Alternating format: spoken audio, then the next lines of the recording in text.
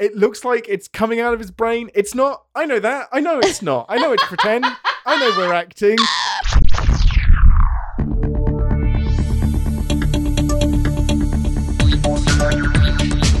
Captain's Pod, Stardate 612162.1. Welcome aboard the Starship's Enterprise, and thank you for joining us as we take a brief shore leave from the world of cinema sins to explore the universe of Star Trek.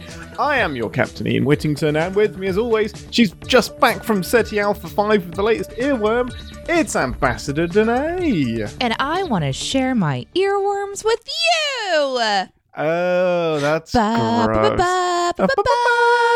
If Khan just started, humming that would be very meta, very weird, but it would be kind of cool. I kind of dig it. Why would Khan do that? Because SETI Alpha 5 is where Khan was marooned, and Chekhov goes down to the planet with some other person, and these little ear-like things go into their brain and, mind control them and turn them into zombies. So, yes, your earworms are literal earworms. They're not the musical earworm? That's what I did with the joke, because you did. The earworm, but it is an you actual sent me earworm. To Khan's planet in your intro? I didn't. I'm just said you're back. You volunteered. Feel like maybe you work out your angst through what you have done to the ambassador each week. Like if you and I have a problem, we should probably talk about it before the show.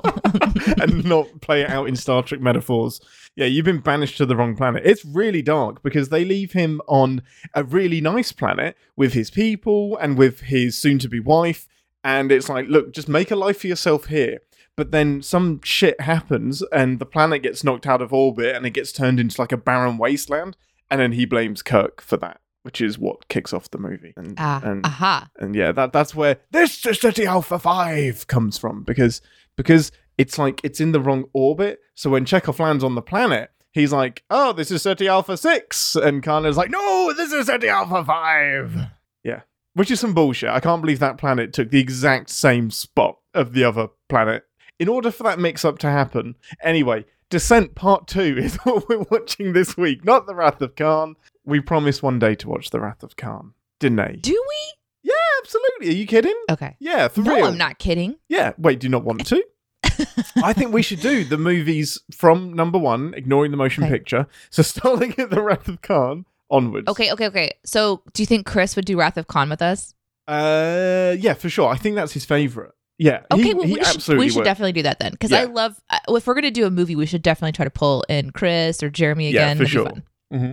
And we should do, if we do Nemesis, we should bring in Jonathan, because in fact, all of the TNG films we should do with Jonathan, because he hates TNG. I don't know why he doesn't like fun, but he just doesn't. It's really sad. Can you tell that my voice is super deep today? It sounds a little bit deeper. Yeah. I guess I should tell you that I overslept, and this is the first time I've spoken all day long. That explains so much. I'm like when you get sick and it's really low, and so or gravelly, and you have I feel like I have that super cool, sexy movie voice whenever I have that gravelly morning thing that I'm in that register now, and so if I really pushed it, I could kind of go down a little lower. Yeah, that's the radio voice that you want. And it also explains the squirrels that are nesting in your hair, and the birds that are currently cleaning up everything around the house for you. Listen, first of all, thank you for exposing my unbrushed hair to the podcast audience. Second, the squirrels are adorable. The live audience hopefully won't see this insane hair, because while I watch the show, I'm planning on brushing my hair. No, leave it. You think I should just leave this abomination on my head? We're already live, so it's fine. We're not live! The look of panic on your face. That's amazing. Anyway, besides that, how excited are you for Descent Part 2? Oh, is that what we're doing today? Your predictions from last week. Is this the death of Lore? I think so. Is the TV show Picard trying to call back to a decision that he made with Hugh in Part 2? So does this link to the Reclamation Project? Does he set Hugh on a path? I haven't seen Hugh yet, so this is like a rogue group. Maybe Hugh will come into this and be like, "This isn't what we're about. We're Better Borg." Better Borg, the Best Buy Better Borg. That's if the Borg assimilated a Best Buy, Best Borg, Better Borg. Is this the start of the Reclamation Project, So that we see in Picard season 1. I don't think this is the start of it, but I feel like we're watching a group that is somehow part of the reclamation project. Interesting. Cool. And if not, then we're watching some that are going to be annihilated because they're the wrong kind of rogue group. And so they're going to just nip this in the butt. Yeah, and just be done with them. In the bud? Well, it's in the butt, but... It's in the bud. It's bud. It's in the bud. It's nip in the bud because it's supposed to be plant-related. Yeah. Yeah, exactly. But I always say butt. Yeah. Oops. Because you're a butt. Maybe Deanna can help with the Borg stepping away from Lore and do like some Betazoid mind tricks. That was your last prediction. Well, why else would you send Deanna Troi down to the planet? Because you can't cut her out of every episode. Rude. As much as they try. Rude. I do think like this episode's going to be also potentially Data getting his emotion chip. Interesting. Because if they take out Lore, then maybe they can take the chip that was meant for him out of Lore and give it to Data. Because this is the start of season 7, so there's only one season left. If you're going to do something wonky and crazy, then you do it now. Speaking of wonky and crazy, you can watch our VOD of this very episode on Twitch 2 weeks for 2 weeks, and you can see my fucking batshit crazy hair. Not this part you can't. From 10 forward onwards you can. Right. Yeah, this video won't exist after right now. It's already gone. No, I was just talking about the future one when we go live. Oh, if you I'm going to leave this in my hair. You're going to leave it? Okay, cool. Yeah, brilliant. Yeah, I've just then decided. Yeah, absolutely. Go over to Twitch and watch that. You can also watch the Derpa Prize with its Clip. debut. Yes. Its debut. It gets its own opening sequence, kind of. It wasn't its debut. That was the second time we've done it. We don't and I have a feeling that it's gonna have. I have a feeling it's gonna happen again. Yeah, it's gonna. I have a feeling it's gonna happen as much as we possibly can make it. The poor Derpa Prize. Okay, with that, before I abandon ship, it's 2 to the holodeck to watch Descent Part 2. We will see you in 10 forward.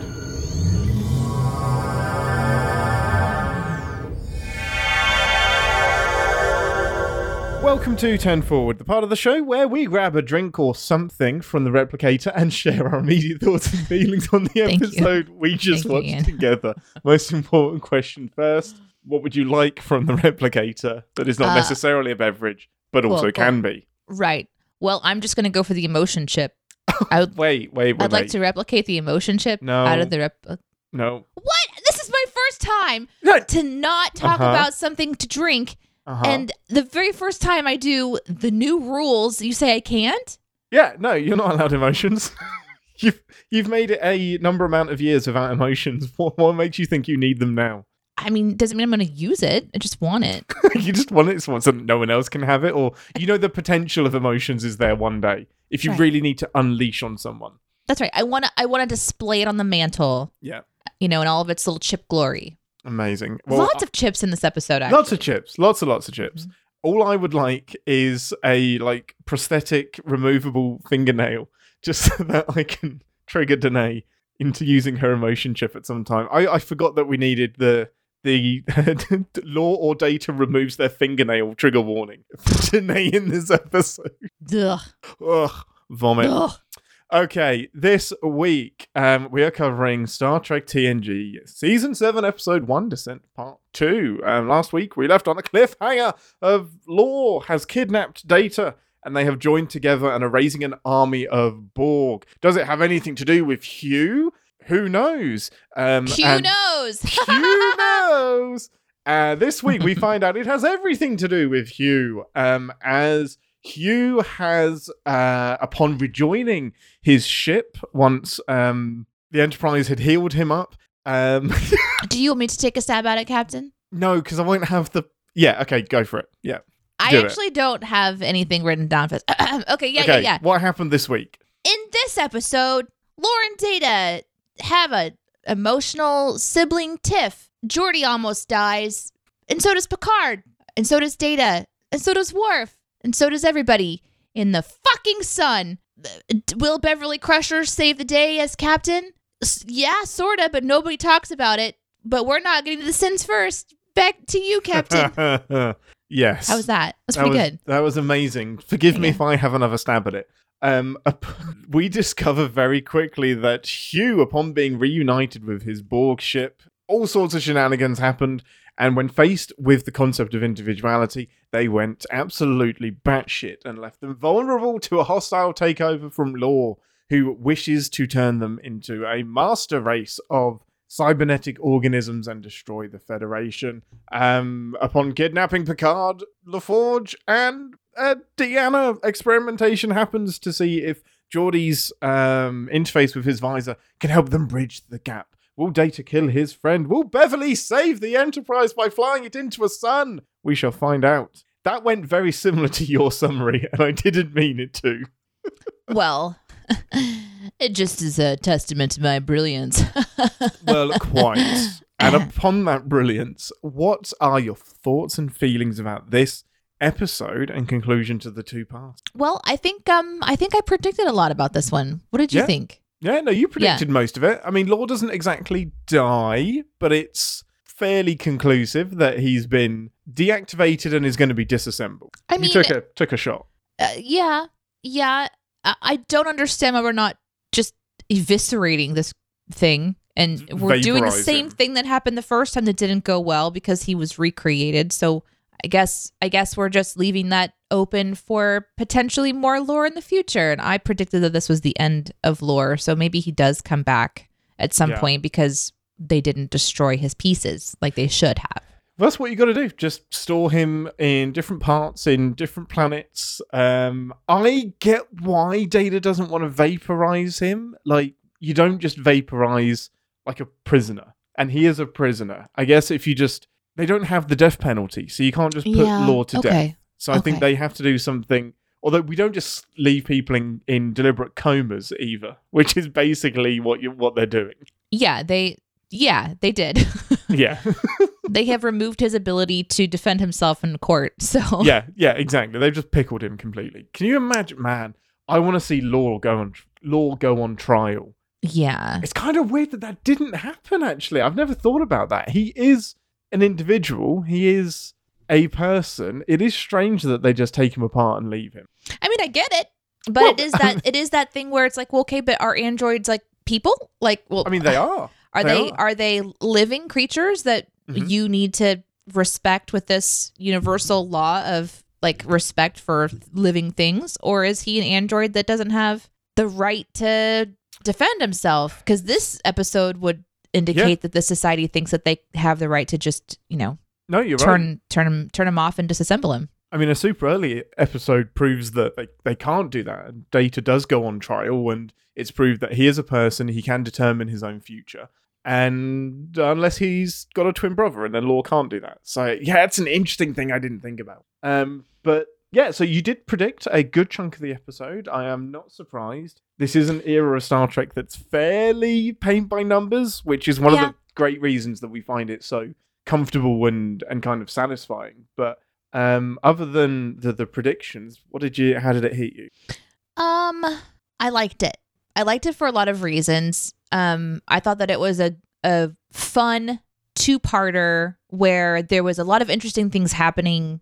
And I kind of have to put myself back into the mindset of like the joy of watching this show when I was a kid, like at the TV. And I just loved Star Trek. Yeah. And I see a lot of like modern shows, and this is obviously missing some of the modern touches of storytelling, or even just the really, truly, I guess, just storytelling is probably the most obvious. I mean, of course, costuming and sets and stuff are sometimes almost the exact same even now because it's expensive to create content. But I thought that the storytelling was good because they're doing something with Hugh, as I predicted. He would be here, and he was, and they're reintroducing their attempt to restart their lives, and they're kind of showing more about the plight of the Borg that have kind of come off of the main collective. And then they did something really fun. They put Beverly in the captain's chair, and that's my favorite part of this episode, and also my greatest sin of this episode. So we'll get to that. Yes. Oh, that's great. It's going to be so tricky to talk about it without sinning it, but it's exactly the same. I love it, and it doesn't make any sense. Yeah, I also it was because they had more time here. They really like split the crew up into all these different sets. So we have some that are imprisoned, and we have some that are walking around on the planet and trying to find their way into this prison, and we have some that are still on the ship. And there was a lot of tension. There's a lot of getting to see different dynamics between different people. This was a huge cast. When you look at the cast that was involved in both of these episodes, the Borg and all of the Enterprise crew, like the set must have been pretty busy as they created, this season end and season beginning. And I really like what they're doing with Data as well, that they were able to figure out, massive leaps in technology understanding and opening up little devices and pushing things around, and like the knowledge that the people have in the future to do some of the things that they do, to just do like an emotion swipe, our Bluetooth barely works through walls. Ian's internet is shit upstairs, and Captain Picard can like swipe something off of a Borg, push a button, and then Data is suddenly feeling his specifically, his what was it? The moral compass or whatever, his ethical program. The Kedion pulse. There's stuff like that I'm just like, okie dokie. Okay. We're just gonna techno blah blah that stuff. This is the sci-fi future, and of course they're not gonna let Data kill Picard or kill Geordi. And I think they got to play with the character of Data a little bit, showing how he could be manipulated, and that I thought it was fun. It's serious. This is a more serious episode. It's not like there wasn't like a big laugh for me or kind of a moment where like Data doing his Picard impression.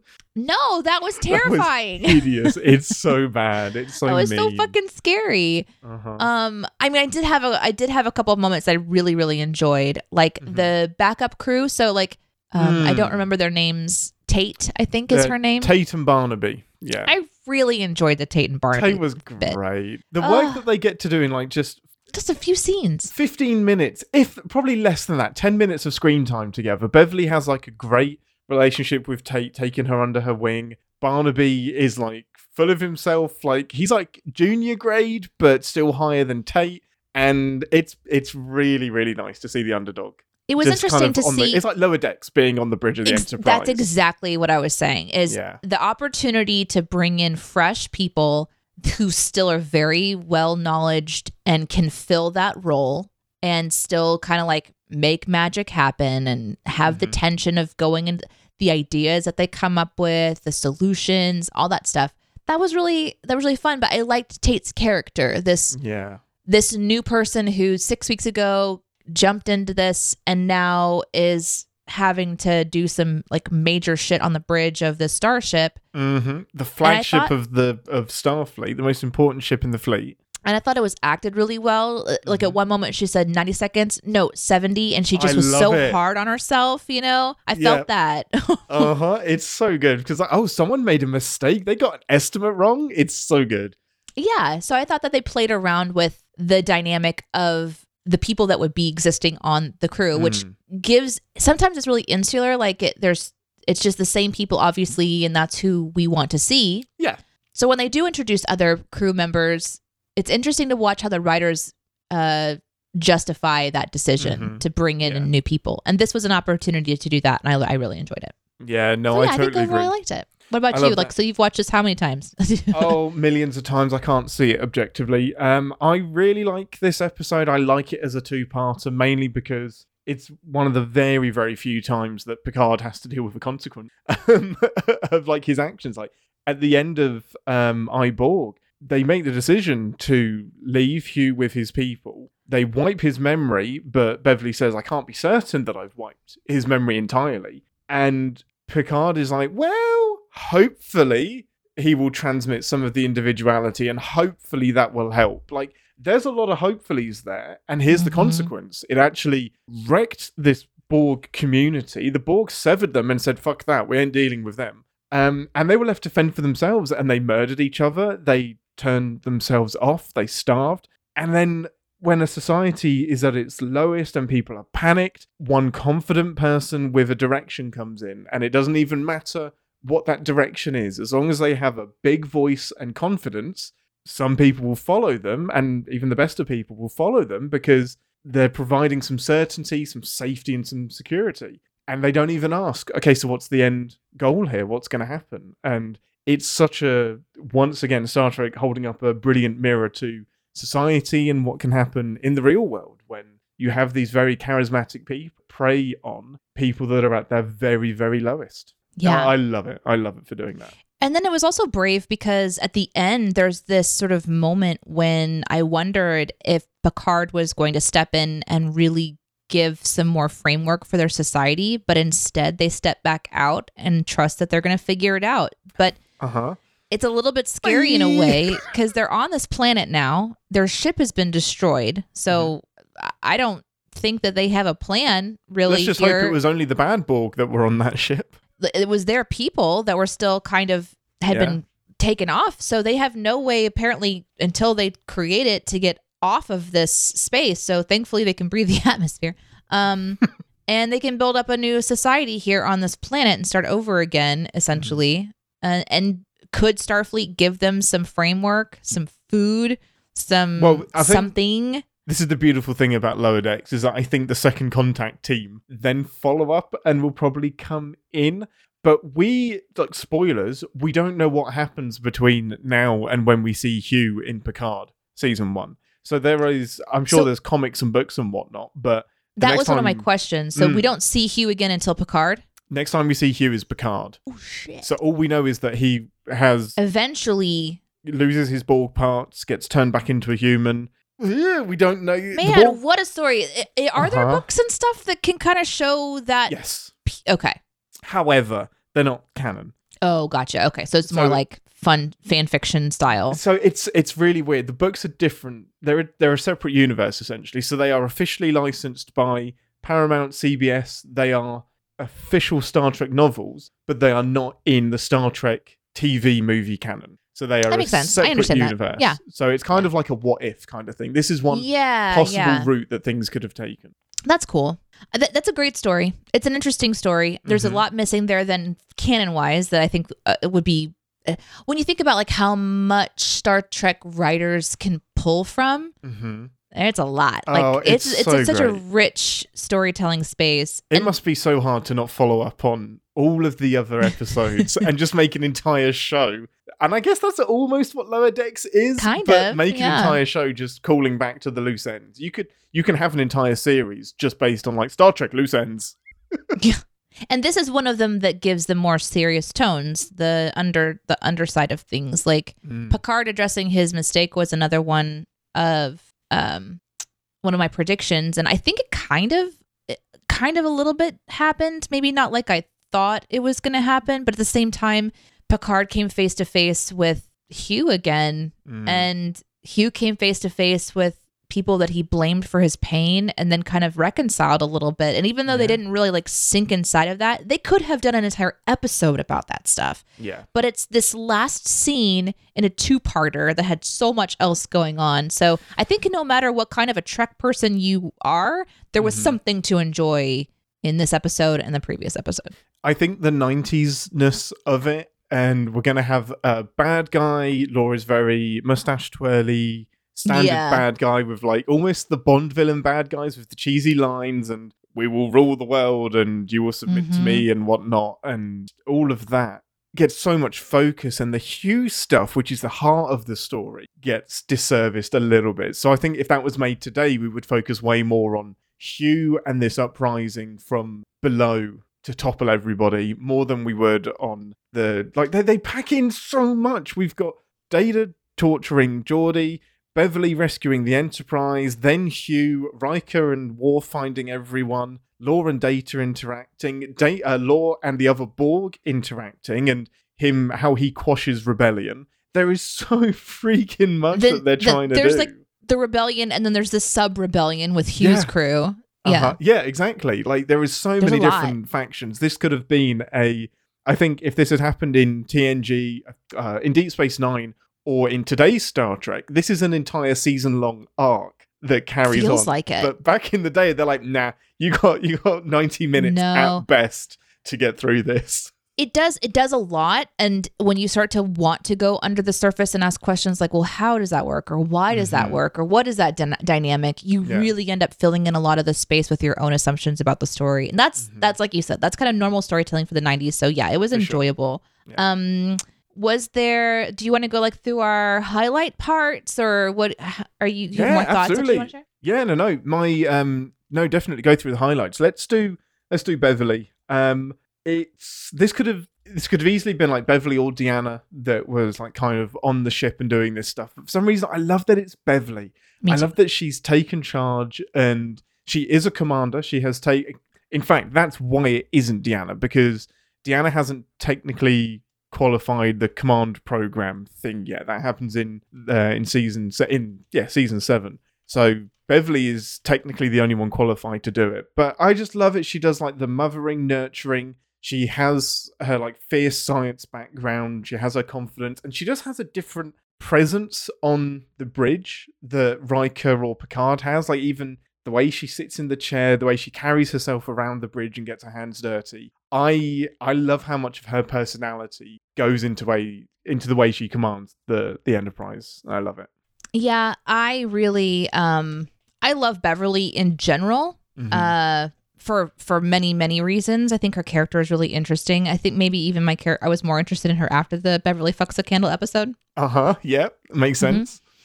In this case, I think it's because as the medical officer, as like the head of the medical wing of everything, she has a level of authority that she can even tell the captain, like, you need to go to your quarters. And so someone has to tell the captain when it's time to not be captain. And I've seen an episode of that happening when they all got sick from like a virus in that one episode that I think that was the one where Riker was on the planet of ladies. Yeah, Angel 1. Angel 1.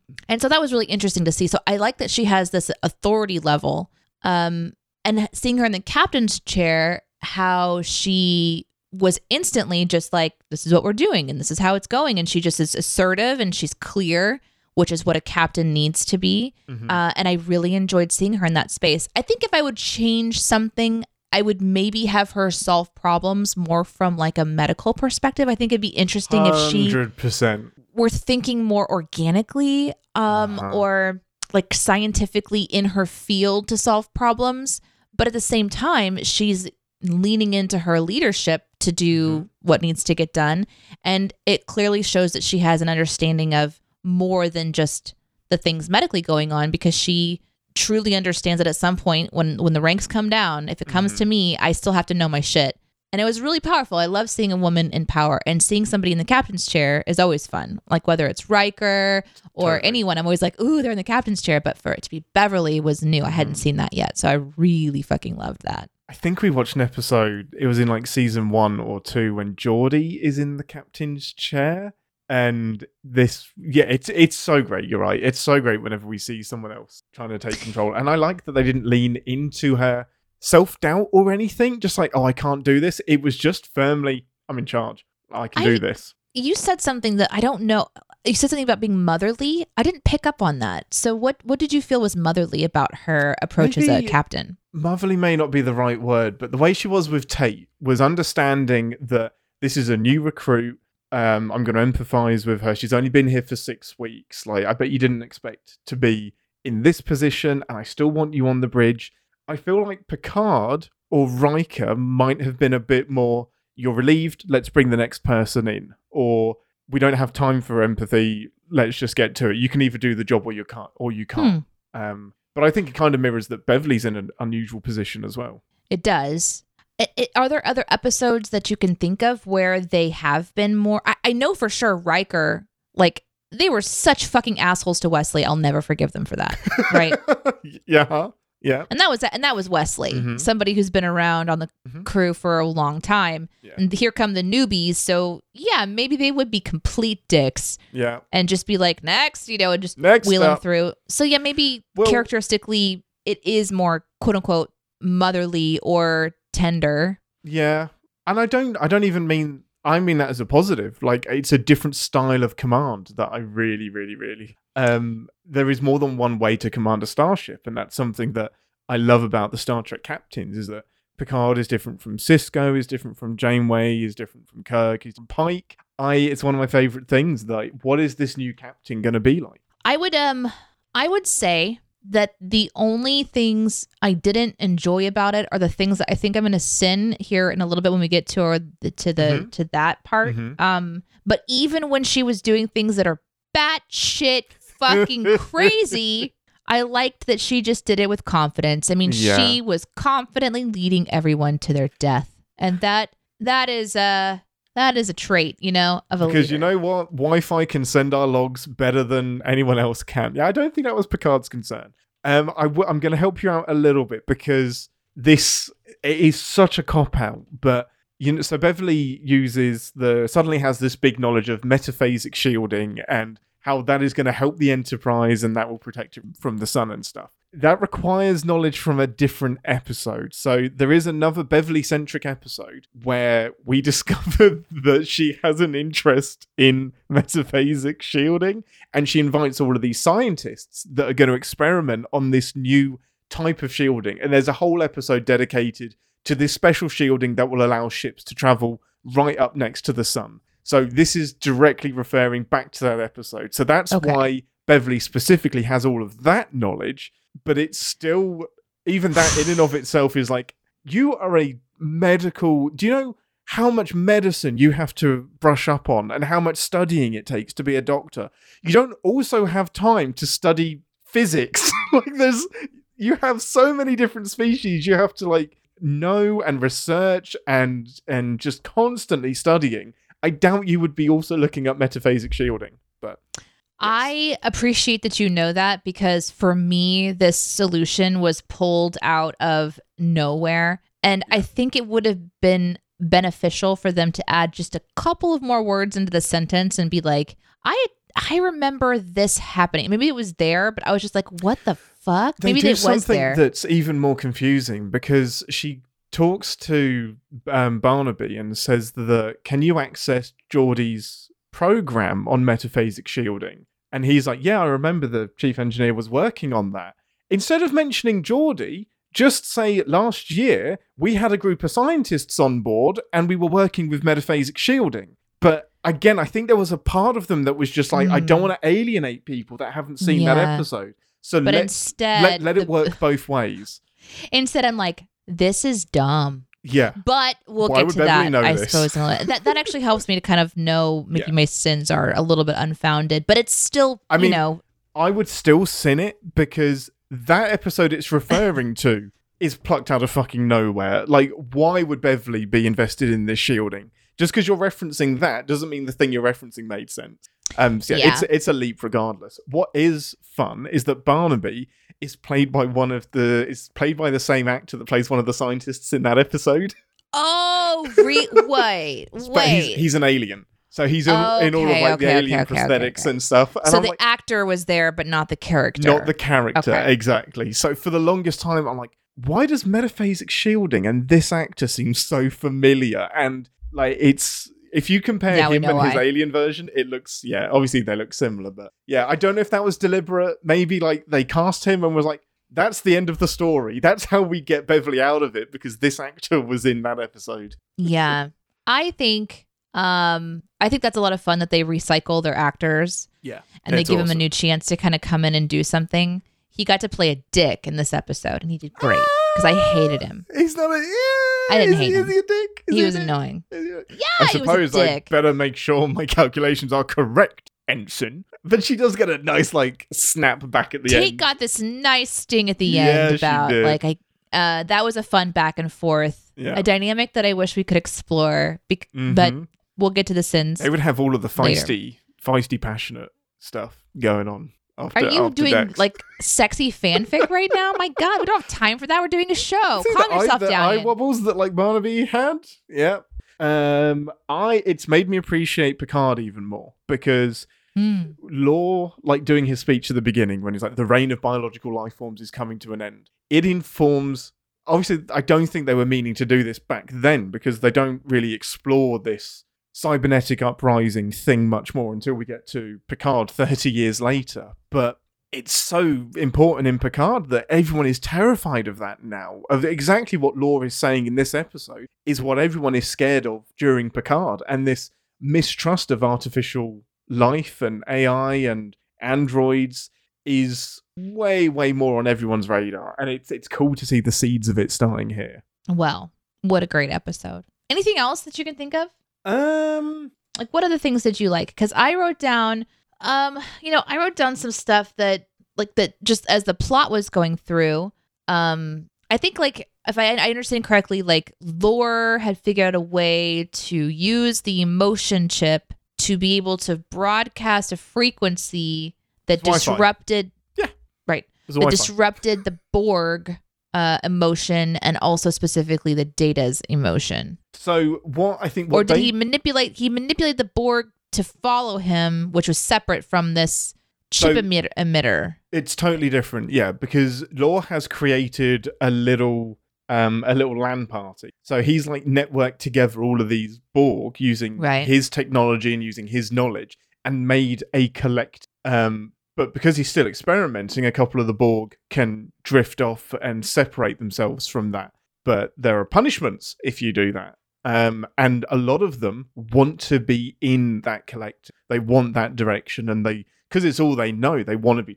And then the feelings are, that's just to control Data. So he's just feeding him the emotions he wants to. It's emotional manipulation, but a very literal interpretation. So instead of having to use words to get emotions out of him, he can literally just make Data feel whatever he wants to feel. Not only through his own chip, but through the chip that he gave the Borg. Did he give the Borg a chip? Yeah, remember it was on that guy's arm, and he pushed the little thingy, and then Data's all fucked up. That's the thing that took away his ethical programming.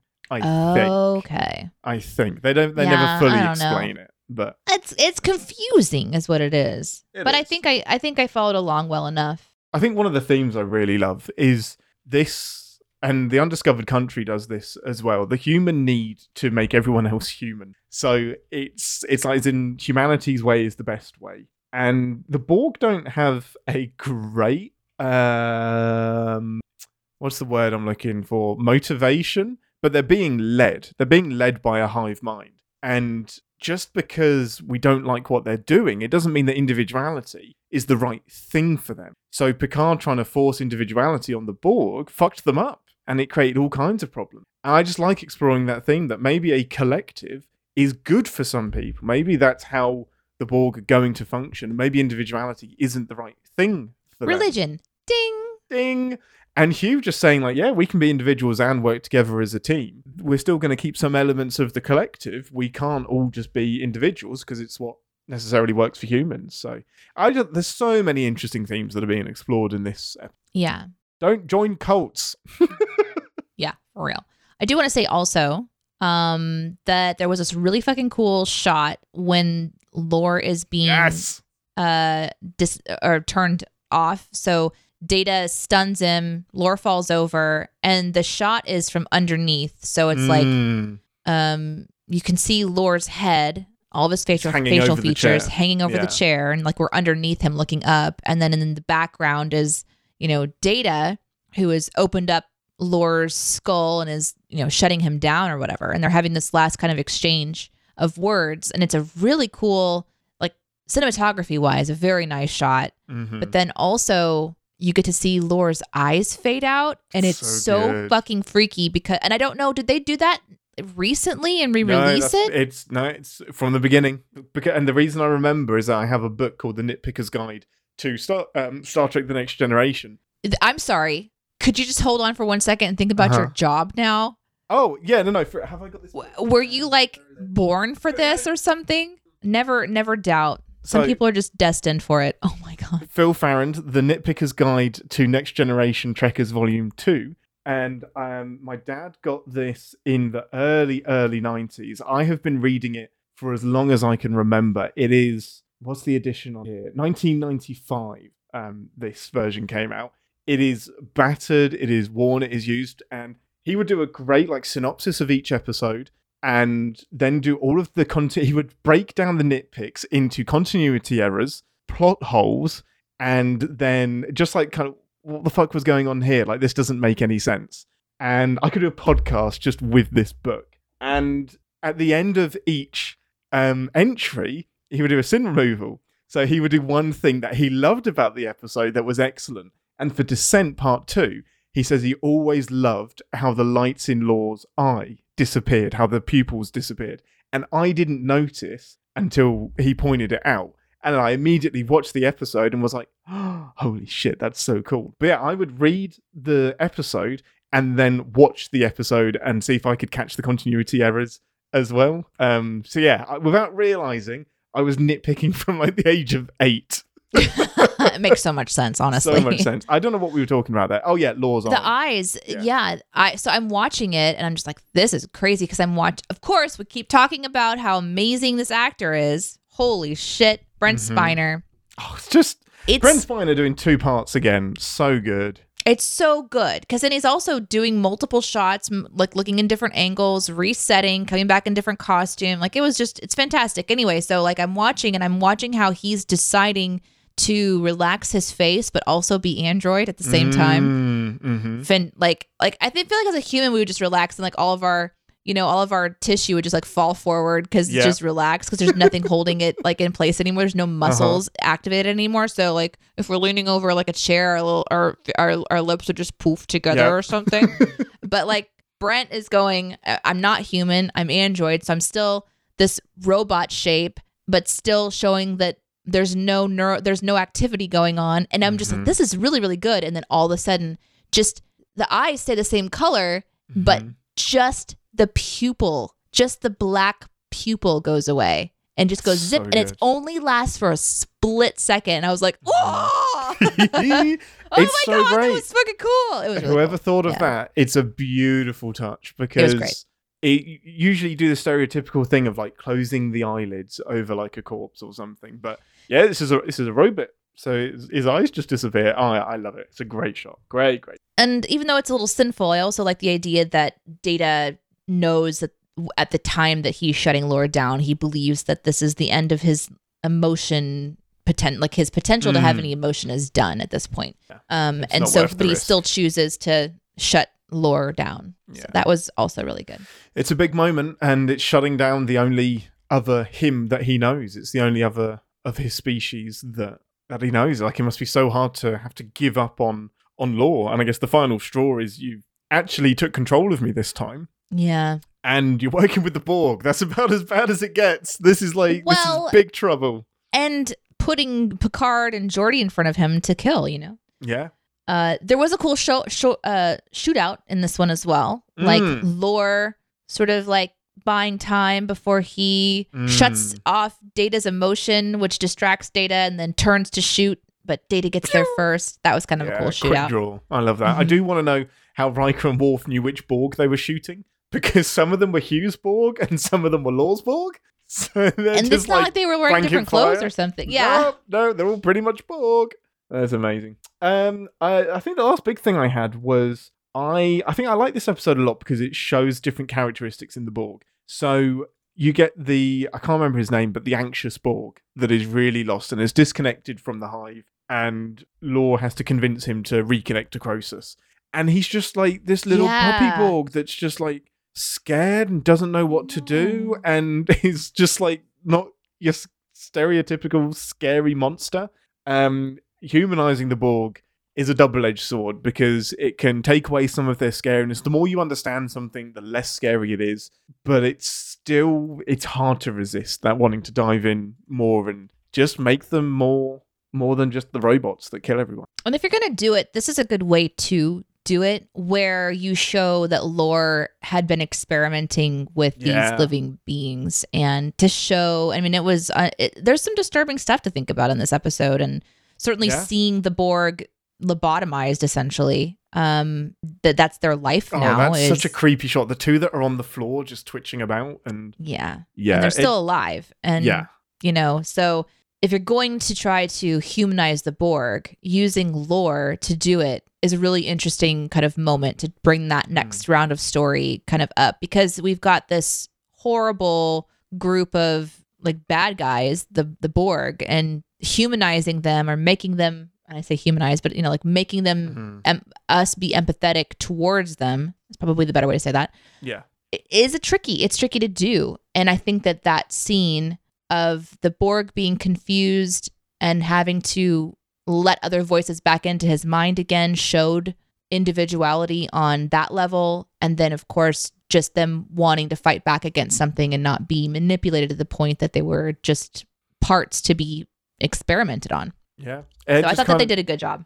I think so as well. And it kind of puts Lore on like in the top trumps thing of like who would win, Lore versus the Borg. It's Lore because he has less morals. Like he doesn't give any shits. Yeah, he doesn't. He's a scary goal is slightly guy. different. He's really scary. Yeah, I love it. Love it.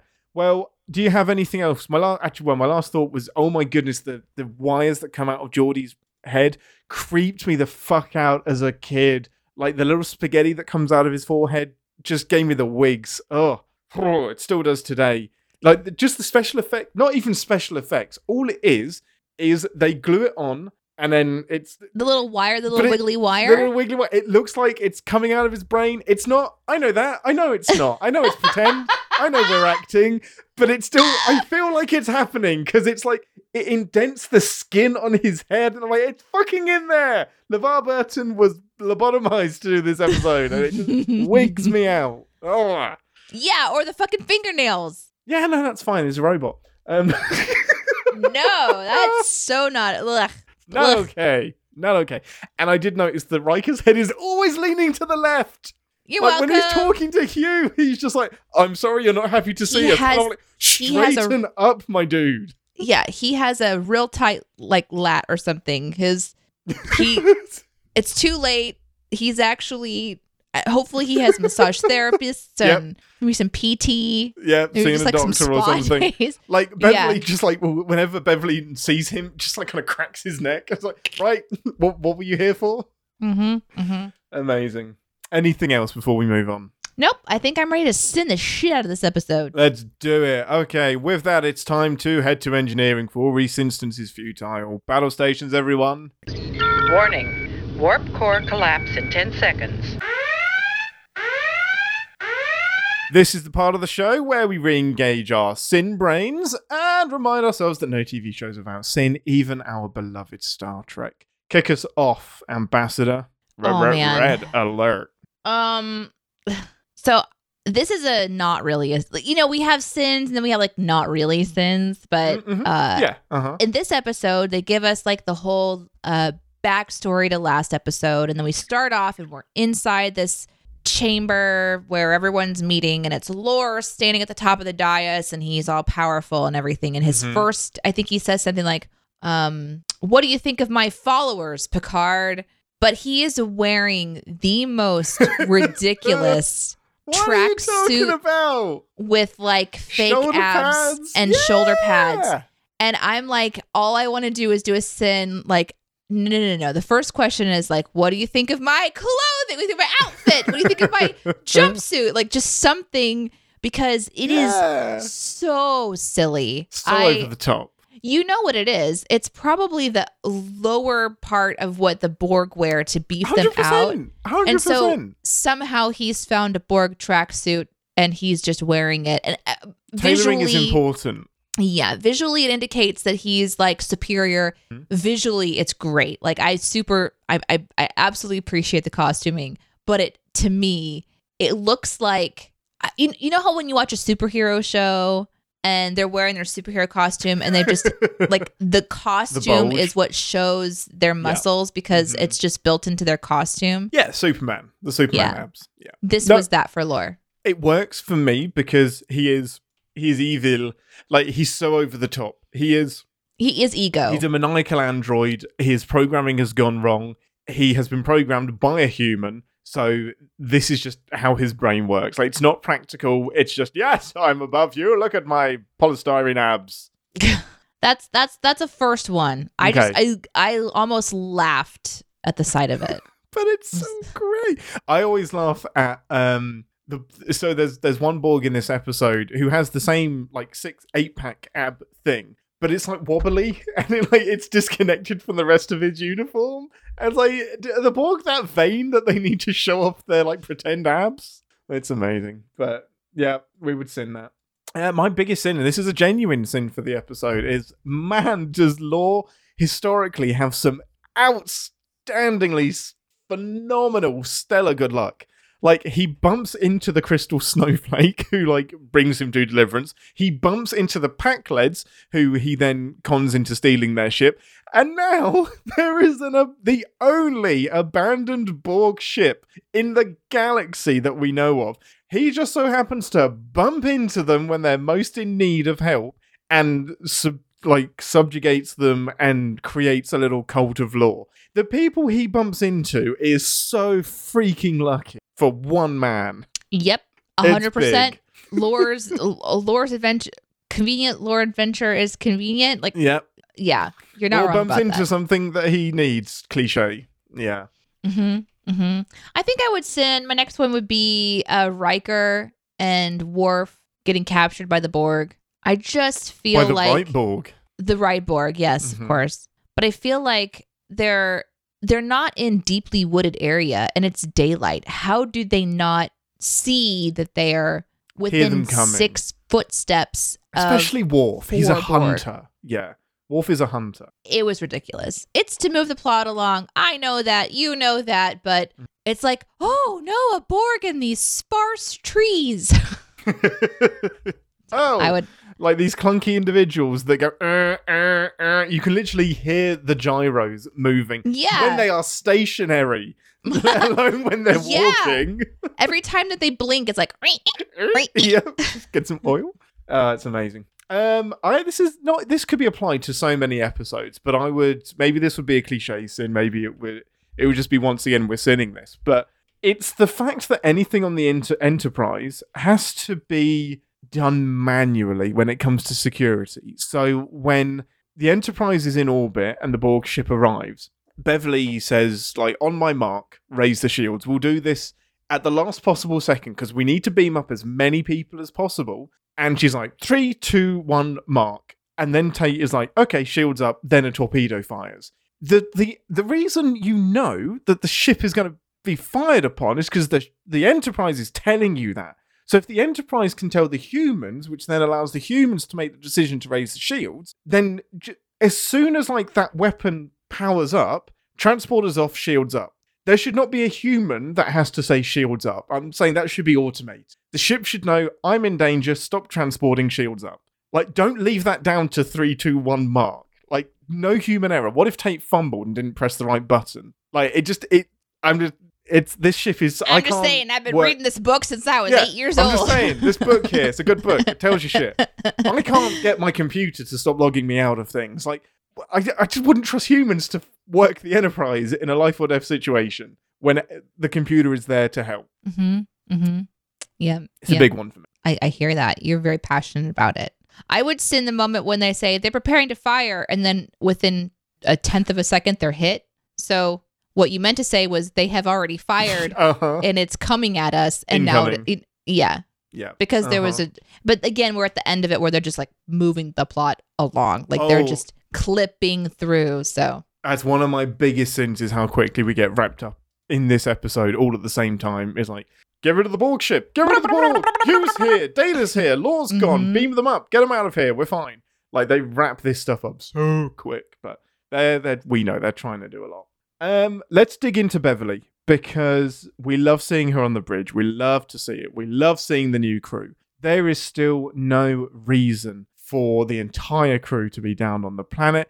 The chief medical officer should, in theory, not also have all of the... Like, the first line she says is, we've got to find a way to break through the electromagnetic scanning field things. I was like, she's not qualified to know that. Like, I get the cross-training must be outstanding, and she must have to do a certain amount of hours of command training and engineering training. Yeah. But my goodness, she's like... It's as if she's been doing this all the time, and maybe one of the doctors also doubles up. But the chief medical officer... She has her own staff. She has so many responsibilities. She's writing papers. She used to be the head of Starfleet Medical. Like, there is so much shit going on in her career. You trust her with it, though. You trust her. I trust her because it's the story. But I'm kind of like... I trust her. No, I do completely trust her. But it is I don't trust her. That was a lie. I trust him. I trust him. No, I just no. She flew under the fucking sun, Ian. Well, there's that other episode in season 6 with the metaphasic shielding that explains that. Yeah, we talked about that. Okay. But yeah, it's a lot, and linked to that is Tate is like looking after security. the more senior security officer comes in. Tate's about to leave, and Beverly just say, "No, Tate, I need a science officer." I'm like, "What? You're cross-trained as well? So what are you? Are you tactical? Are you science? What? Why are you suddenly jumping into the science station? You've only been here for 6 weeks." Is she really the most qualified science? What about the person that's been on the Enterprise for 4 years, waiting to get back to their seat, and Tate's just like, "Nah, it's mine now. Fuck you." Nah, you're fun. I like your attitude. I think the sin would be thinking that humans have this much space in their brains for information. Exactly. We do not have enough RAM to know all of that at all. No, we do not. It's definitely the biggest sin, but it's one of those sins that I wouldn't change. I wouldn't have it any other way. I think I would probably sin. Like, I was going to sin something. I don't know that I would anymore because of our conversation about this whole phasic thing existing before this episode. But there's this moment when she's like, well, I have a student thesis. Tate's like, I have a student thesis about how if we fire into the sun, it'll make a flare. And if we aim it the right way, then that flare will take out the Borg ship. By the way, Enterprise flying in the sun looked fucking cool. Forgot to mention that earlier. That is beautiful. Looked so fucking cool. So pretty. I love that we're seeing something unique like this. And then we're seeing the sun flare and we're seeing a Borg ship blow up. But we're just like, I have this student thesis about it. I happened to study the sun or whatever when I was in school. Of course she did. Tactical school. So it's just like, okay. And we're clipping along. We're at the end of this. We're clipping along. Don't ask questions. And they're sitting in the sun having this conversation, but they're sitting in the sun based on another theory that's only barely been put into practice already. And now they're like, well, we can't just do things without them having been done. I'm like, you're literally sitting in the sun based on another experiment. So you're so up your own ass about this. The plot chooses what moments it's like, oh, this is really scary. The first potential thing that's kind of a theory is going to work. But the second one, while you're inside the first one, that's the one you should be worried about. You can only believe in one impossible thing before breakfast. That number 2 is it's just too far. It's unbelievable. Got to raise those stakes. What I love about that moment is that they went to so much effort thinking that we needed to know that Tate learnt about this at school, like her thesis, as if they hadn't said that, we wouldn't believe it. I was like, no, she could have an inside knowledge of how like a Romulan cloaking device works and use that to escape, and I would have bought that just as much. The thesis didn't sell anything to me here, guys. This is all MacGuffin to get you out of the to get out of here. It's like, sometimes when I cook and the pan is hot and I throw water on it, it spouts up. So we're by a hot sun. So let's throw some water something in there and see if something spouts up. Like, I could come up with that. At the minute, I believe that all of you people are intelligent beyond belief. I don't need to know that this was your thesis. It actually annoys me more because I'm like, what if it hadn't been her thesis? Does that mean she doesn't come up with the idea and they're fucked?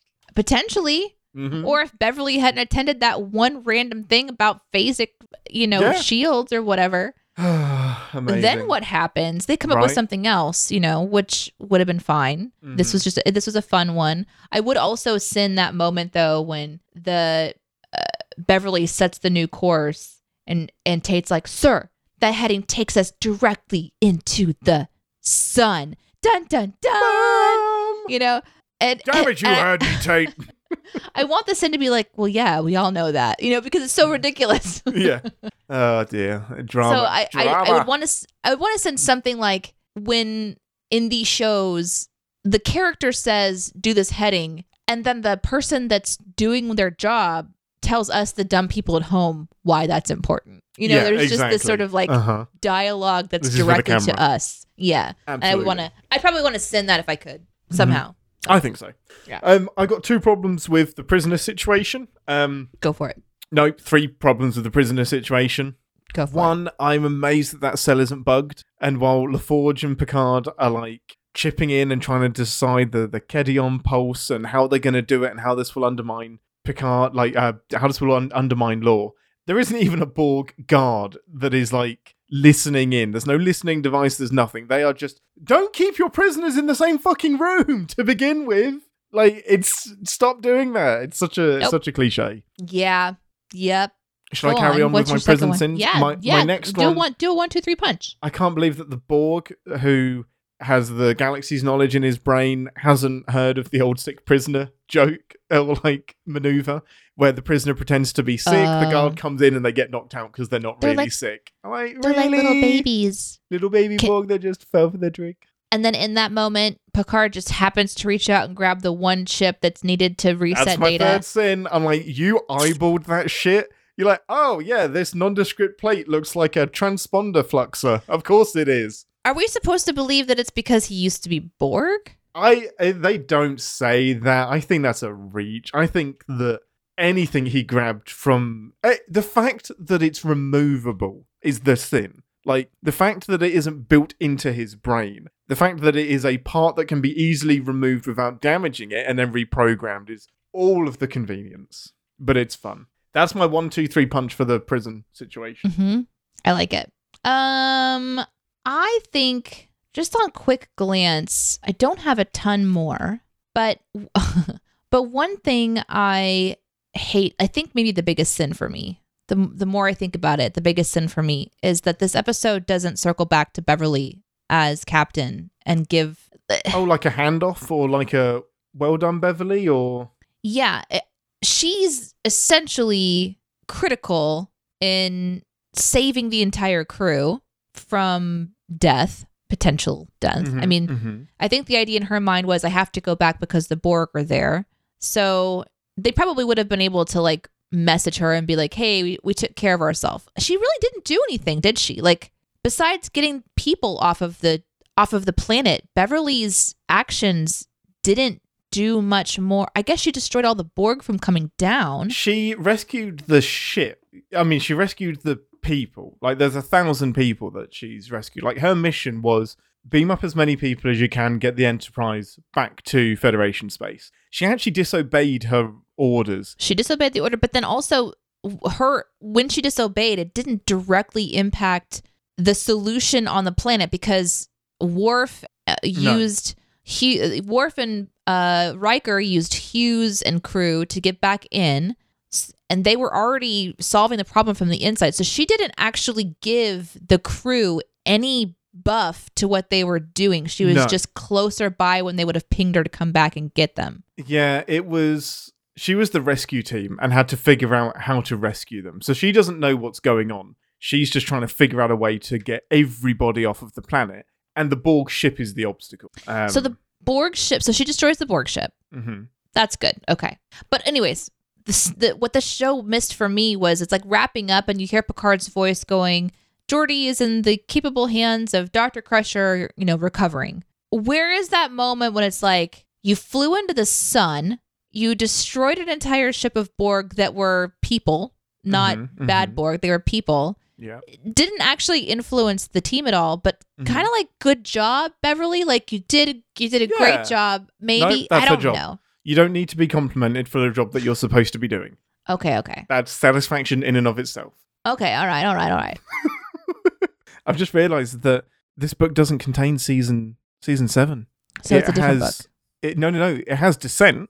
So I must have just invented that memory myself. It's like Descent Part 2 isn't in this book. So there must be a part 2 that is back at home or something. But I'm sure I remember him saying. Well, I'm sure there's a volume 3. Cool. You probably read volume 3. Anyway, I could get stuck in this book for another few days. Anything else, Ambassador? I am pretty much finished. I'm pretty much done too. Yeah. Yeah. I think that's a great 2-parter. Like, overall, what's your thoughts and feelings about Lore's arc now that you've watched all of the Lore episodes?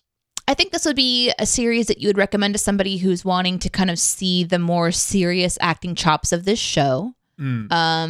Somebody who has an understanding of the Borg and why they're terrifying. So I wouldn't send someone to this if they didn't understand the Borg stuff. But I don't think you need a lot of other to enjoy Descent. Maybe we should have watched the episode about those phase shields potentially. Phasic shielding, but this is what I like. We could have watched all of the Borg episodes the Hugh episode, the metaphase shielding episode. Yeah. There is so many episodes to watch before you watch this one. I recommend TNG hands down. I just think it's a really fun sci-fi show that as it progresses, the crew understands what they're doing. But peppering back and forth into the earlier seasons when they're not so sure about their character is a delight. So I don't know. I think I'm kind of finding that when people ask me what like episodes to recommend, I'm doing it more based on like, well, what do you like to watch? Do you like to watch comedy? Always. Do you like to watch? And this is more of those, like, what's your favorite character? And if mine was Data, and I'm learning about Data's history and kind of what makes him so unique and his like arc to becoming human, because I'm still trying to guess what we're doing here, by the way, like in the season of Captain's Pod. This is crucial. This is a crucial moment for Data to have experiences where he's struggling with understanding like who he is. That beautiful moment between he and Geordi, when Geordi's talking about walking along the bottom of the water and it took 2 weeks to kind of get him out. The stories that we can't see, but that they still have because of all of their adventures together. And Data is reconciling and wrestling with emotion versus ethics.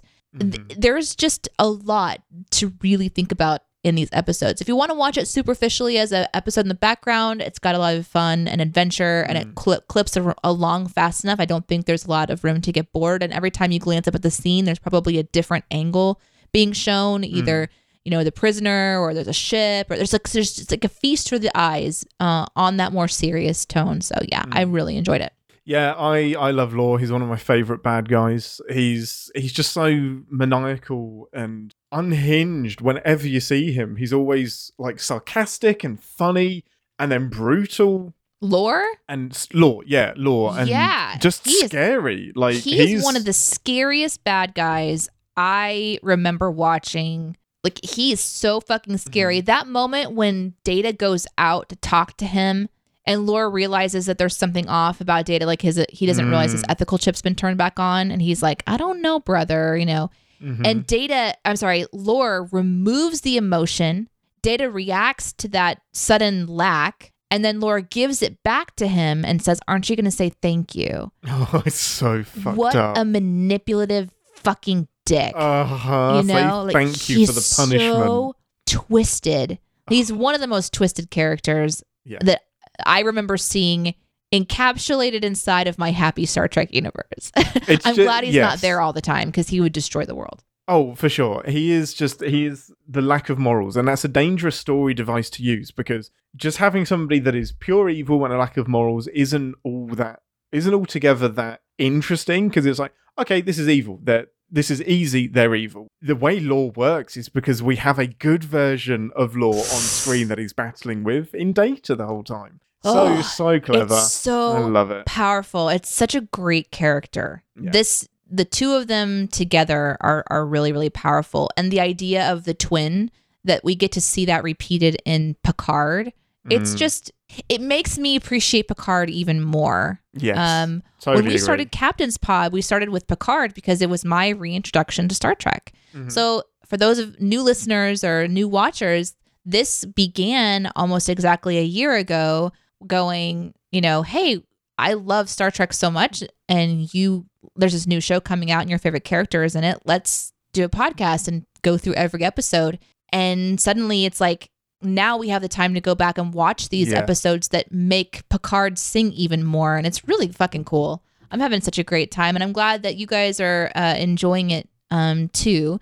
Thank you for all of your 5-star reviews and your on iTunes. We just actually came back across those recently, and we get comments from people who don't even watch Star Trek. They just like listening to us talk about Star Trek, and it's so we just funny. have such a fun fan base of people, and we're really, really grateful for you to download the podcast every single week and join us if you can for the live tapings on Fridays. And I don't know, it's just like, it feels like as somebody who enjoyed Star Trek so much when I was younger, to not only find another thing I really actually enjoy watching, but to find another group of fans that I overlap a shared joy with is not something I've really experienced like this before. And it's just, it's addictive. It's why I come to the microphone every week. Yeah, it's super thanks. fun. Thank you, Captain. You're welcome. I'm happy to do it. Couldn't do it without the lovely crew of the Enterprise, everyone listening at home and watching on YouTube and Twitch as well. We love you people so much. And that leads quite nicely onto, as this episode lands in 2 days, on Thursday, the 22nd of December, will be our 1 year anniversary of our first episode coming up. So just as a little mini celebration, we'll be live on YouTube and Twitch at about 12 o'clock Central to play some video games and just have a chat and connect with you guys. So if you can come and join us the 22nd of December, that would be really, really fun. Yeah. We'll hang out and super talk casual. And, yeah, super chill out. Well, before we depart, it's time for next week's homework. We will be diving into Elementary Dear Data, which is a season 2 episode, one of my all-time favorites. It's so good. So yeah, we'll be recording that and reviewing it live on Twitch next Friday at 12 p.m. ish Central, and it will be in your podcast feed as normal the following Wednesday. But yes, anything else, Ambassador, or can I send the lovely crew on their way? Oh, you can send the crew on their way. Go ahead, take a rest. You've earned it, guys. You flew us into the sun and back. Right, well, we love you all very, very much. Thank you for listening. And it is I love you, brother. From me. And it's I'm ready to eradicate your existing brain cells. From me. And live long and prosper. Thanks for listening. Want to connect with the show? Our hailing frequencies are always open through captainspod@cinemasins.com. Like, comment, and subscribe on your podcast player of choice, and be sure to visit cinemasins.com. Hello. Hello. Hello. Oh, fucking hell, it's fucking cold. What? Not the visor, you dick! Right. If you fucking crush that shit, Data. Is he gonna crush it? Ian, is he gonna crush it? Can anyone else smell burning? No, it would be weird if any of you people could smell burning in my house, but I can definitely smell burning. Could you go check on that? Yeah. We're just gonna take a quick moment, and Ian's gonna go check on his shit, because if something is burning, he needs to know about it. Yeah, I've been looking at expensive Star Trek gear. Oh my goodness, no. I'm like, I kind of want clothes. No! Get the It's clothes. too expensive. It's too expensive. Do it. If we go to a convention, if we decide as a podcast to go to a convention, I would consider it. Okay, do. Question for instance, I was very surprised I didn't have the lieutenant on the bridge eating an apple while taking orders from Beverly. Barnaby, yeah. In case we didn't realize he was an asshole, they replicated an apple for Barnaby. I forgot one of my sins, which was that like Barnaby's like, she did it, like super excited whenever Tate got it. Yeah. And then he kind of collects himself, but he doesn't actually turn to her and say good job. No, that's because enough. he's a fucking asshole. No, it's because you should be happy with the job that you did. You shouldn't need extrinsic motivators or affirmations. Just Not all of us are like you. Some of us like to have motivational conversations. Link thinks I should take over as captain for a day. Nope. Do you want to host an episode? You host an episode. You'd have It's too late. You said no. That's it. That idea is dead. Link, we're so excited to see you guys at Sin Week. That's going to be so much fun. Can you bring the puppy? Bring the dog. Bring the dog. My what? My dog? No, in Link's picture, there's a dog. I hope that's a dog. Oh. It's like their child. No, I was going to say like cat or something. I haven't mistaken a dog for a human. Did you say today. cow? Cat. Who has a pet cow? It's my question. And it looks nothing like a cow. It doesn't. So why would I say Jesus. that? Of all the letters beginning with C. During the conversations about Picard and Hugh during the show, Jagged said, I feel like this is one of those dark, dirty secrets that Picard has in his closet. He deactivated lore, took him apart, and the Enterprise covered it up. Mm-hmm. I think that all of like season 7 of Lower Decks should be dedicated to like Lower Decks, Picard's dirty closet, and the entire season is just them picking up the pieces of everything Picard has left behind. He just brushed his hands off and said, yep, some other dickhead will pick that up. Two-parter question, but I think I forgot the second part of this one, so sorry for that. Best and worst two-parter outside of TNG. This is all one question. Worst. Yeah. Outside of TNG? Oh my goodness. Oh my God. The best for me The is Hobbit. Josh says, do we all have Siri or Alexa? Do we treat them as if they have sentience or choice or even gratitude? Yep, I say thank you to my Google. I do say thank you.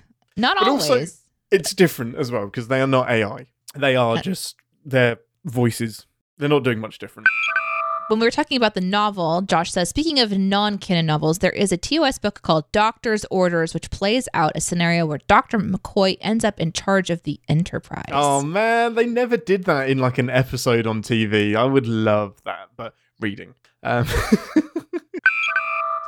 Trek TV for the post show. In Enterprise, what is the warp core called? The warp reactor? I think back in the day it's called the reactor. The reactor What core? do you mean like the warp core called? It's So called you know, the like warp core. The vroom, vroom, vroom, vroom. They didn't call it that in TOS. I know it was the reactor core in the original series, I think. Oh, I see the question now. I understand.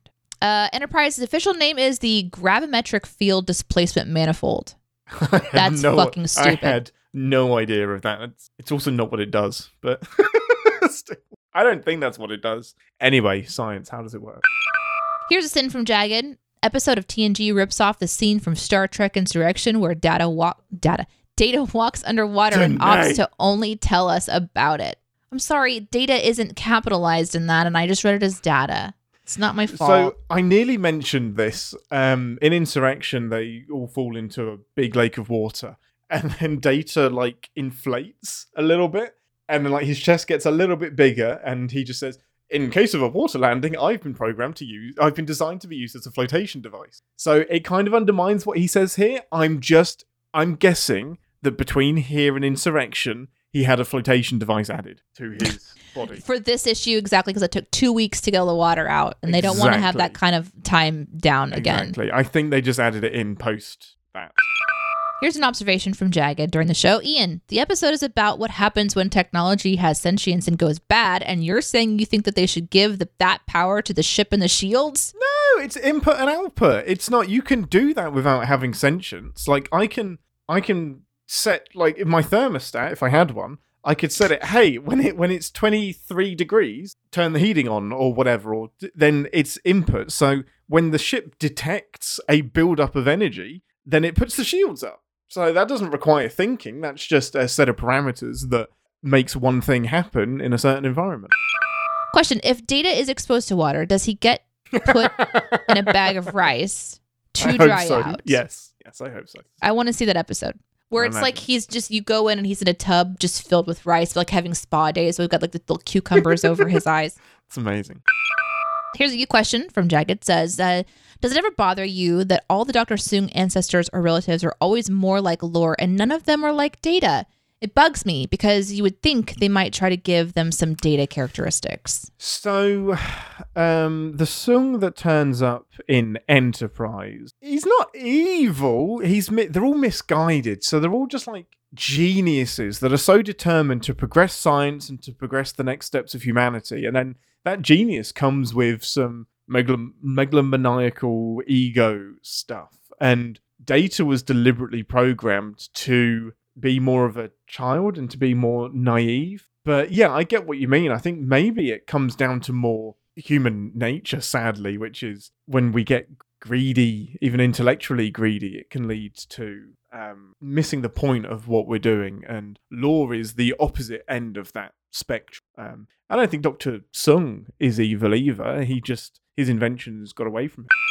Follow up to that, I was convinced that the one in Picard was going to turn out to be evil because they are always one good, one evil. All are. Yeah. I kind of was too, but spoiler on that one. We only really have one, so they're not gonna. Nope.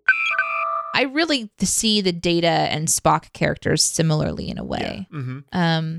But the curiosity for me about the Vulcan is that they work to repress as part of their, way of life. And someone like Data just doesn't even have the ability to do it until a program is created. There is a great episode that I don't know that we'll get to, but Spock and Data actually meet and they talk to each other. And because Spock is half human, Data asks the question, like, it's fascinating to me that my goal is to be human, and you rejected that as a choice. Like, you decided to be completely Vulcan and reject your emotions, whereas I've been searching for them my whole life. And they have this great interaction. It's so good. So good. Man, I don't want to cry. All right, moving on. Steve Nat Reeves says, would you guys watch some TOS episodes before season 2 of Strange New Worlds come out? Man, if I knew ahead of time what they were going to be referencing, this is the only downside to Strange New Worlds. And it's not a downside at all. It's the fact that I don't know what's going to happen. So I don't know what knowledge to give to Danae, because Balance of Terror would have been an excellent episode to watch ahead of the finale of Strange New Worlds. So we'll definitely watch Balance of Terror and see if she remembers some of like the similarities and the dramatic eyes on Spock when the Romulans are revealed. Yeah, I don't know if we're going to get chance before February. Especially not all of it. Like, we couldn't go through everything. No. But picking out some key fun episodes. I would definitely like to. But at the same time, just like from the opposite side of things, though, not having seen that and watching that and then having the conversation about it without context for the podcast was something we could never have absolutely. If I had watched it. Because when we watched Strange New Worlds finale, I could see like Ian and Aaron were both holding their breath, like, because they liked it, but there was something else going on, and I'm just like, so then it became this curious conversation, thinking, well, that scene didn't work for me because it's kind of like, all right, that was really on the nose, and I'm like, that scene worked for me because it's the first time I've seen it and I liked it. Yeah. So there's this interesting dynamic in the way that we are watching Strange New Worlds. So I would almost request not to watch anything from TOS because, again, this is my first time to really be introduced to these characters. So even though, of course, I know the name Spock and I know the name these, blah, blah, blah, blah, like I know that lore because of being in society and somewhat plugged into pop culture. Just existing. I'm developing my relationship with these characters. I don't know. I kind of like keeping it. I think I hadn't thought of that. That's a really valid point because you're going to have the experience of knowing this crew of the Enterprise better and more than the Captain Kirk crew of the Enterprise. And it may even be spoilery because we're skipping 7 years into the future to see stuff that hasn't happened for Strange New Worlds yet. So I really actually love the idea of you just staying in Strange New Worlds as this is your first, the original Enterprise crew, and just being embedded in that. Like that is your Enterprise crew. I was an expert food hider. Did you have like a favorite place? Well, my favorite one was that I had to eat my peas, and I didn't want to finish my peas. And they didn't really care about mashed potatoes as much. So I watched my parents and waited until they weren't looking, and I was creating the well in my potatoes for my, I'm assuming gravy is what they thought that I was doing. And then as they weren't looking, I would just drop one in and like barely cover it so that the well would just slowly fill up. So inside the well of potatoes was just this like archaeological dig of just mashed potatoes. So they were expertly hid them. They were escapees. Oh my God. Hello.